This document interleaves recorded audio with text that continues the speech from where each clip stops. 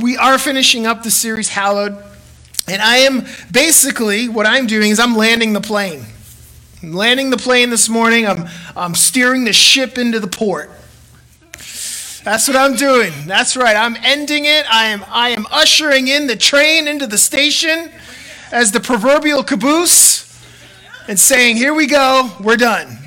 So, I'm ending it. This is our final chapter in this series, and I just want to, for really quickly, I just want to sort of recap for a moment where we've been, and then give some final thoughts about this series. So, really, where we started from at the beginning was we looked at the goal of God, the goal of the prayer. This prayer, it was to exalt or to esteem or to bring attention to the power of God. And so, when Jesus started this prayer, when he gave this prayer to his disciples, he first started with exalting the power of God. It was the power of God through his name, where he was, that he is in heaven. It was the power of God in his name as we exalted his name. Our Father in heaven, where is he? He is in the very highest position. Who is it that we're praying to? We are praying to God. He has a name. His name is Yahweh. And so we looked at the power of God in his name. We looked at the power of God in his kingdom when we pray his kingdom come. We looked at the power of God in his will when we pray his will be done. And so we began with the power of God, and then we transitioned to the power or to the gift of God. And we looked at petitioning God for the gifts that he gives. We looked at the gift of God in this prayer. And the gift was his bread that he gives every day. It was his bread that he yields to us every day. And then we looked at, Karen looked at the forgiveness of sin, that God is exclusive in forgiving us. And how important it is to understand that there is a gift that God gives, and it's forgiveness. And that not only that, how important it is for us to forgive as we have been forgiven. That is a gift from God. So God gives his bread. God gives forgiveness. And then we also Jim looked at God giving us protection, divine shielding from temptation, divine shielding and protection from the evil one. And so we went from the power of God, and then we went into the gift of God. And now finally, we're just going to end on what we call a doxology. Some of you guys don't understand what a doxology is, it is a simple term or phrase or song that seeks to basically praise God and give glory to God. The prayer finds its conclusion in magnifying the godness of God. I love that term.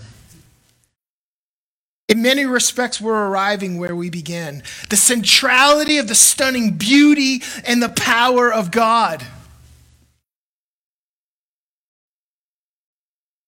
The prayer heralds one final praise as it beckons us, the worshiper, to firmly settle our gaze on what belongs to God.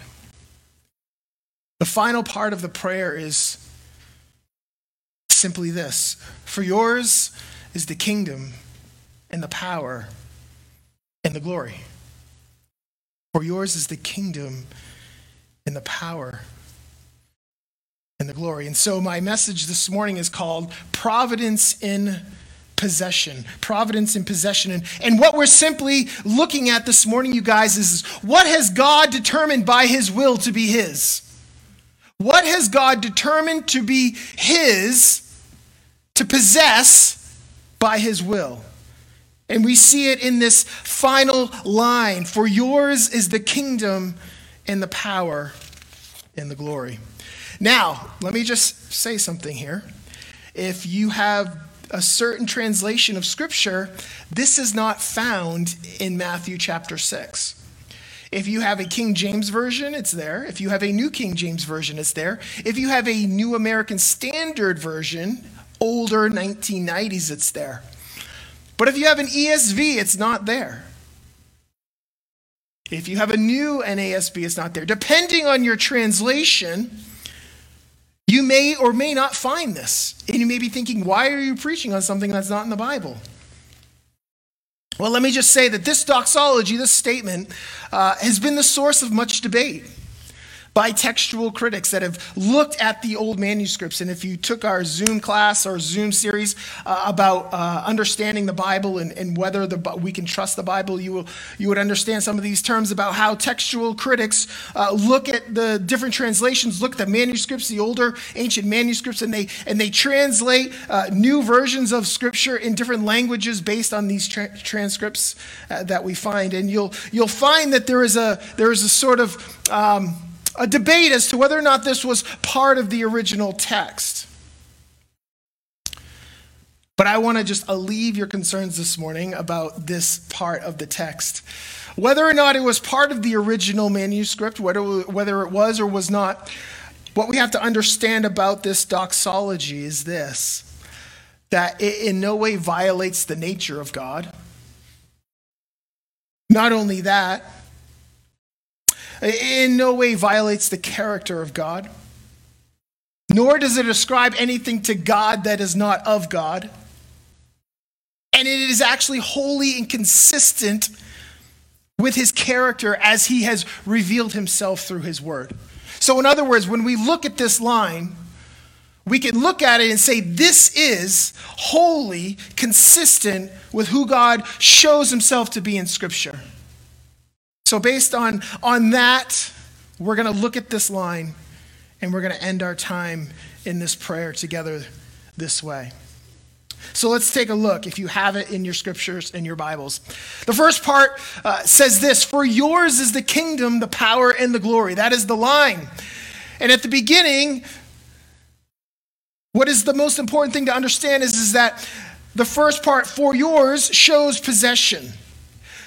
Everything that comes after "for yours" is going to be what God owns, what God possesses, what is exclusively his.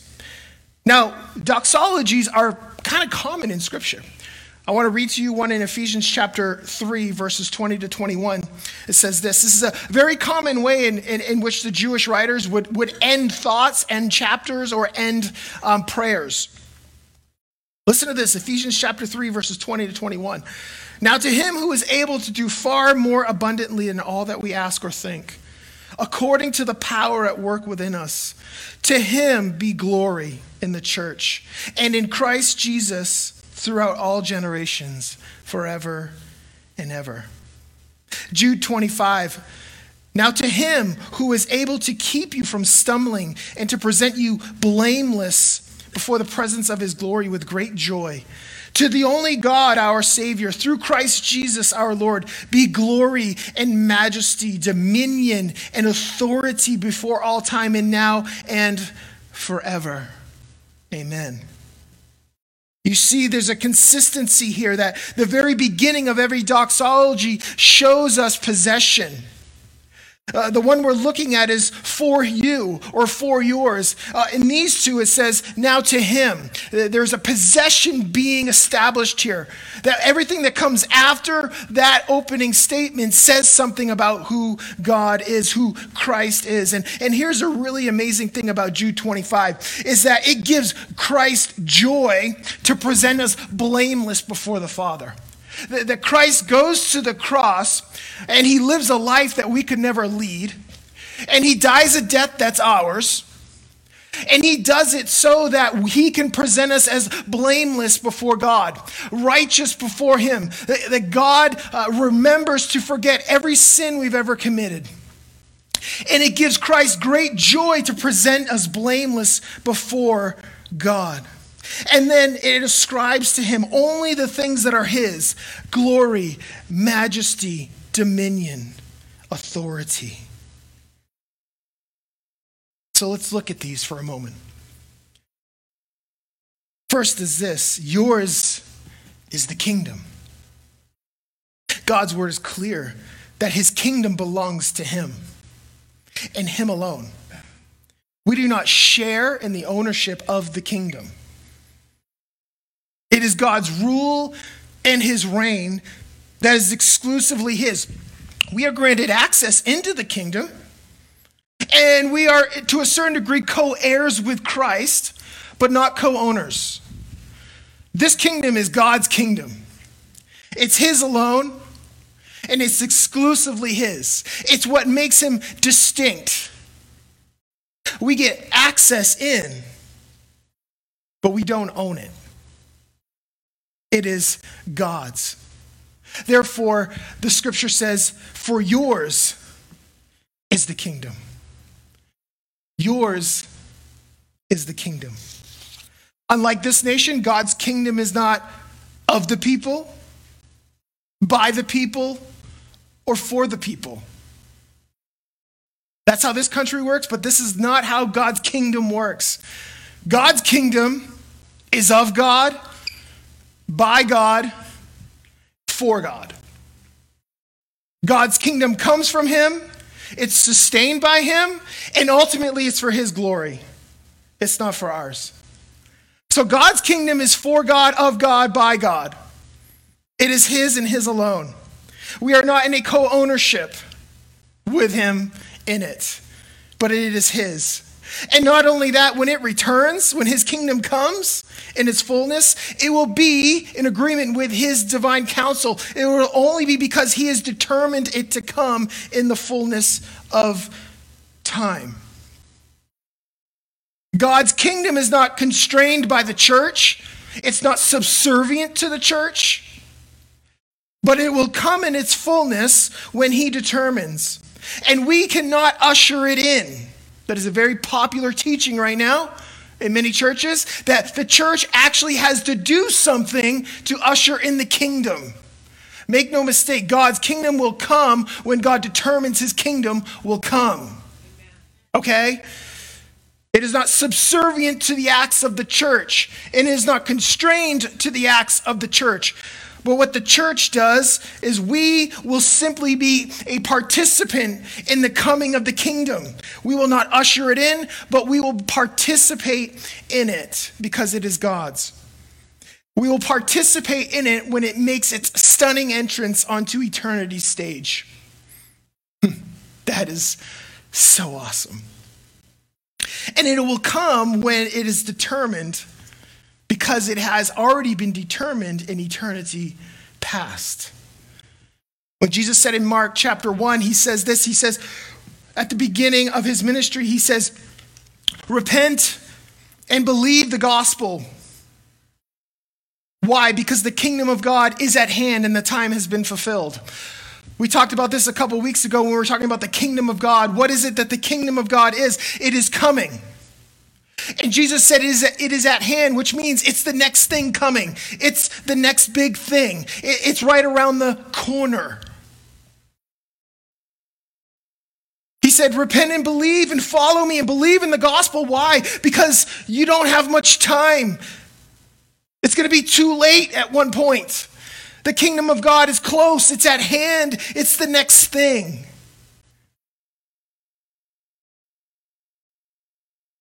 And it will come when he determines, not when we do. When we take authority and power over when the kingdom comes, we are not living under the power and authority of Christ. We have assumed a power and authority that has not been given to us. Next, the kingdom is his. The power is his. And that Greek word power is this word dynamis or dunamis. And it's really where we get the English word dynamite. That word in Greek, power, is that word dunamis. And it really, what it does in this context is it solely, exclusively shows how God possesses power by the means of his providence. Simply because he's determined it. It is God's power. It's God's ability. It's his ability to do all things in accord with his will. All power is his. And it's been given to him because he has providentially determined it. Listen to what the scripture says about God's power in Hebrews chapter 1, verse 3 says this, that all things are sustained by the power of his word. All things are sustained by the power of his word. Hebrews chapter 1, verse 3 says this, long ago and at many times and in many ways, God spoke to our fathers by who? The prophets. But now how does he speak to his people? Through Christ. But in these last days, he has spoken to us by his Son, whom he appointed the heir of all things, through whom also he created the world. He is the radiance of the glory of God. The idea of radiance here is light bursting through. That he's the radiance of the glory of God. Christ is the bursting of light in accord with God's glory. What does that mean? That Christ comes and the light that bursts forth in the person of Christ is assigned to the glory of God, which means it doesn't look like anything else. It is wholly and exclusively attached to and possessed by God. That is the radiance of the glory of God. And he is the exact imprint. And look at this. He upholds the universe by the word of his power. So the idea is that as God spoke existence into creation, that there is a continual and sustaining effect that his word has. And it's done by his power, by his ability, by his strength, that when God speaks his word to create, it speaks and it comes solely from him, and it is exclusively his, and it's all sourced by his power, his ability, his strength, his might. Mark chapter 5, verses 30, the woman who was dealing with a blood issue went to Jesus and said to her, if I could just touch him. And when she did, the scripture says that power came from Christ to heal her. That is exclusive power that is referred to in this text as God's. It is his and his alone. In Romans chapter 1, verse 16, Paul says that salvation is through the power of God. This is what Paul says about God's power. For I am not ashamed of the gospel, for it is the power of God for salvation to everyone who believes, to the Jew first and also to the Greek. So the idea is that even our ability to know God comes from God. That our salvation is not anything of ourselves, but our salvation is only unto the power of God. That God alone exclusively has the ability to change a person's heart and to save them. Paul said, I'm not ashamed of the gospel. Why was he being made to be ashamed of the gospel? Because the gospel was not received, because it's too offensive for the culture.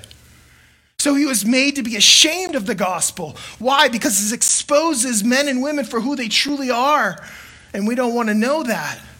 We don't want a mirror put up to our face. But Paul said, I'm not ashamed of this because it's the only way someone can be saved. People cannot be saved by methodologies, by practices, by programs, by motivational speeches, by 1, 2, 3 steps. People can't be saved by those things. They are saved by the power of the gospel.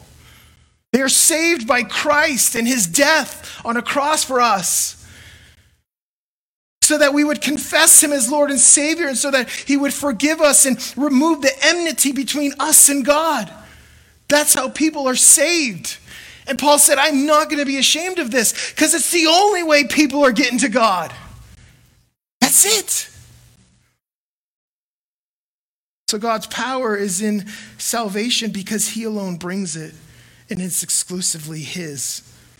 And finally this, his power helps us in our faith.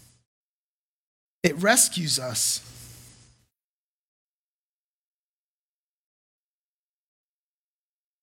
And it sustains us in our faith. 1 Corinthians chapter 2, verse 5 says this. I'll start a little earlier for context. Paul says this, and I was with you in weakness and in fear and much trembling, and my speech and my message were not in plausible words of wisdom, but in the demonstration of the Spirit and of power, so that your faith may not rest in the wisdom of men, but in the power of God. Our faith solely rests in the power of God. We cannot come to faith in God without the power of God. And we cannot rest in faith and have our faith be continual outside of the power of God. Paul said, I could have come with you with lofty speech. I could have come to you with philosophical arguments. I could have come to you like the Greeks come to you and persuade you with their wonderful conversations and their wonderful arguments and their lofty wisdom. I could have came to you, but guess what? That doesn't save anything. What saves is the bold preaching, unabashed declaring of the gospel. And it is the Spirit that works through the preaching of the gospel that changes men's hearts. That when I came and spoke to you, the Spirit changed your heart. That when you heard the gospel, when you believed in the good news, that the Spirit did its work and regenerated you when you heard the news. I didn't come and persuade you with wisdom and knowledge and philosophy, but a reckless and unabashed, raw message. Believe and be saved. And then the Spirit moved in the hearts of men. And finally this, the glory is God's. The glory is his. The kingdom is his. The power is his. The glory is his. This Greek word glory is the word doxa, which makes up the word that we use today. That this phrase we're looking at is a doxology. It comes from the root word in the Greek called doxa, which means glory. And all it is it's ascribing to God glory. It's ascribing to God praise and honor. And that's what it is. Its emphasis is the glory of God. The word doxa is what it is referring to. So what is the glory of God? We talk about this a lot. What's the glory of God? It's sometimes it be such a nebulous sort of ethereal sort of idea. Like it's really big and it's really all-encompassing. But what is the glory of God? I want to share this with you because I think sometimes we can get so overwhelmed with it. And certainly I think we should because it's so majestic and wonderful and beautiful. But ultimately what the glory of God is this, guys. It's essentially God's holiness revealed. It's God's holiness unveiled. That's ultimately what the glory of God is. It's the unveiling of the godness of God. That's the glory of God. It's the unveilingness of his godness that nothing else or no one else possesses. It's the uniqueness of God. It's his distinct nature. It's his incomparable worth in our lives. God's glory includes his supreme value. And it's the supreme value that renders him the only one that is worthy of our worship, that he's the only one that should be the object of our praise, that he's the only one that is worthy of all that's due to him, that it is his glory that causes us to worship. It's his distinctness, his uniqueness, his wonder, his stunning goodness that causes us to worship. That is his glory. It is everything that makes him up that cannot be shared with anyone or anything else. It belongs to him and him alone. God has intrinsic glory, which means it is part of his essence. In 2 Corinthians chapter 4, verses 3 and 4, it says this. Paul says, even if our gospel is veiled, it is only veiled to those who are perishing. In their case, the God of this world has blinded the minds of the believers to keep them from seeing the light of the gospel of the glory of Christ. So here's the idea that God's glory is intrinsic in his word and his good news. That by the very definition of God's glory, it is his good news that is glory because it comes from the essence of God. It is ultimately who God is and has revealed himself to be. So it is every word that comes from the mouth of God is glorious because it comes from the one who's glorious. So God has intrinsic glory in that everything that makes him up, that makes him distinguished from everything else is all that attribute to his glory.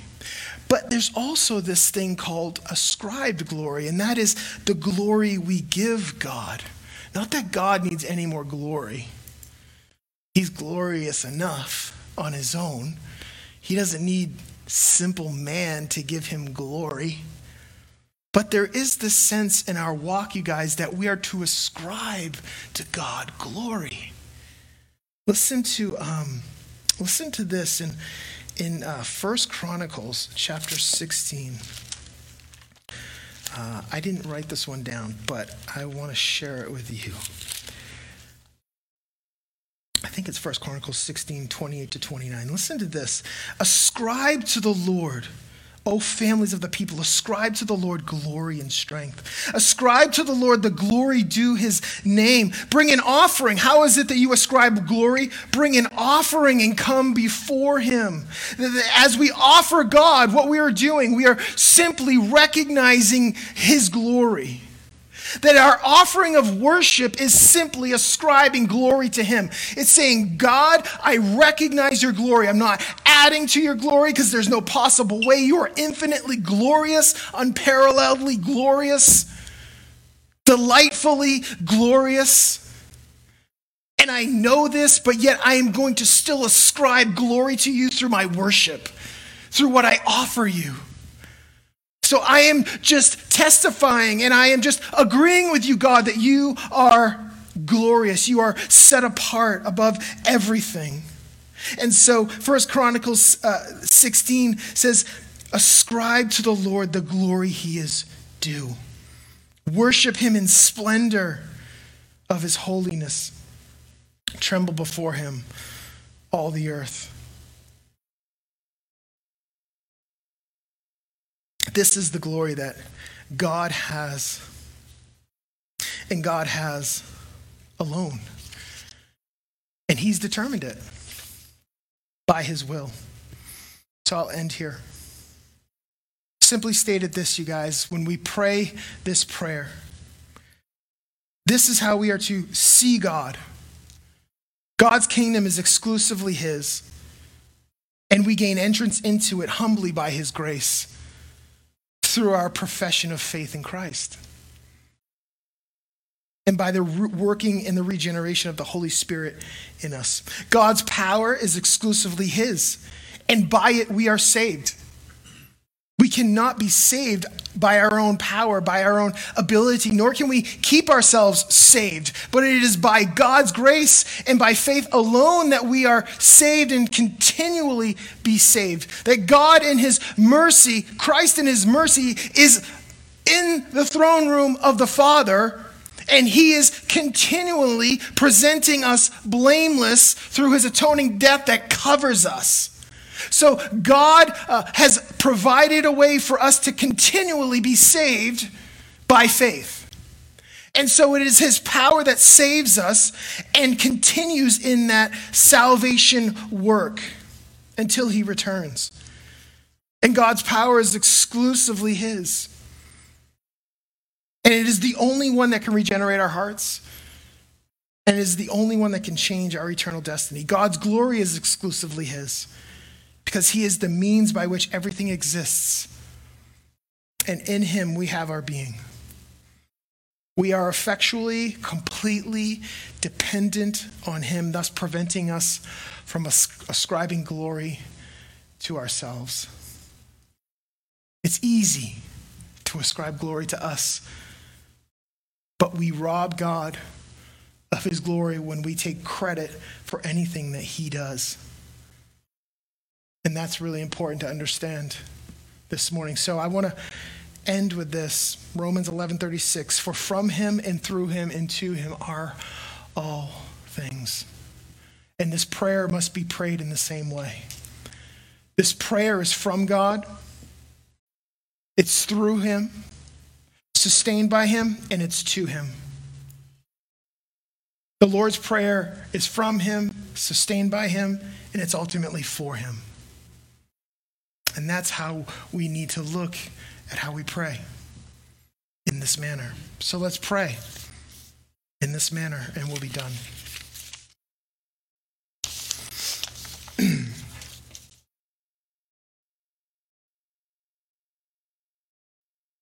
Father, I thank you that, God, you are in heaven. You are on your throne and reigning. In Christ, you continually make an offering for us through your death before the Father in heaven to be rendered blameless in your sight. Father God, let your name be hallowed in this earth and in my life. Let your name be hallowed. Let your name be holy, and let me assume your name to be holy, Lord God. Let my life be lived so that people can see the holiness of your name. Let your name be hallowed in the earth. Let you do all these things that we ask, God, so that your name would be hallowed, so that your name would be lifted up, so that your name would be exalted. And let my prayer exalt your name. And Father, I pray that your kingdom would come in this earth, Lord God, that as you have determined it, whatever you've determined as your will for this earth, let it come with no hindrance, Lord, just as it is in heaven. And let your kingdom come in my life, Lord God, as I see the work of the Spirit in me to develop a life that is pleasing to you, that is in accord with your fruit. And Father, let your will be done, Lord God. I pray that I would yield my will to you, that I would surrender my dreams and desires to you. And God, that you would be the one that would determine all things about my life. God, that I would not take my life in my own hands, but it would be your will that would be done both here on earth and in my life this morning. And God, give me everything I need, Lord, to sustain me day by day, so that I am continually and constantly rooted in you and supported by you and determined by you. And not only that, that in all that I do, Lord God, I look to you daily, Lord, so that I know that I am sustained by you. Father, give me all that I need today to live in honor of your name. God, give me through the Spirit this day patience and kindness and self-control and love and joy and peace by your Spirit, by your word. And Lord, forgive me for any sin I've committed against you or any sin I've committed against anyone in my life. Lord, bring to a reminder right now of anything that I've done, any sin I've committed to you or to anybody else in my life. And Lord God, lead me to a place of repentance where I confess and I experience times of refreshing. And Lord, show me how important it is to forgive those that have wronged me because you have forgiven me. God, do not let a day go by where you do not remind me of any sin that I've committed to you or to others. And lead me into confession, into a place of contrition, where I'm truly sorry for what I've done. And Lord, shield me from any temptation. Shield me from any work the enemy may have for me. Shield me from anything that would cause me to sin against you. Lord, I ask for your divine protection. And finally, God, because it's all yours. It's yours. Your kingdom is yours. And I thank you, God, that you've given me entry into it. The power is yours, and I thank you, God, for the power of my life to transform my heart and to regenerate me and to call upon your name and to receive you by faith. And finally, God, the glory is yours. God, let my life continually reflect your glory. And Lord, keep me humble, keep me meek, keep me low as I look to you and as I ascribe all glory and honor to you. In Jesus' name, amen. Amen. And that's how we're supposed to pray, right? There's power in that. There's power in that prayer. Thank you, Lord. Thank you, Lord. In Jesus' name, amen.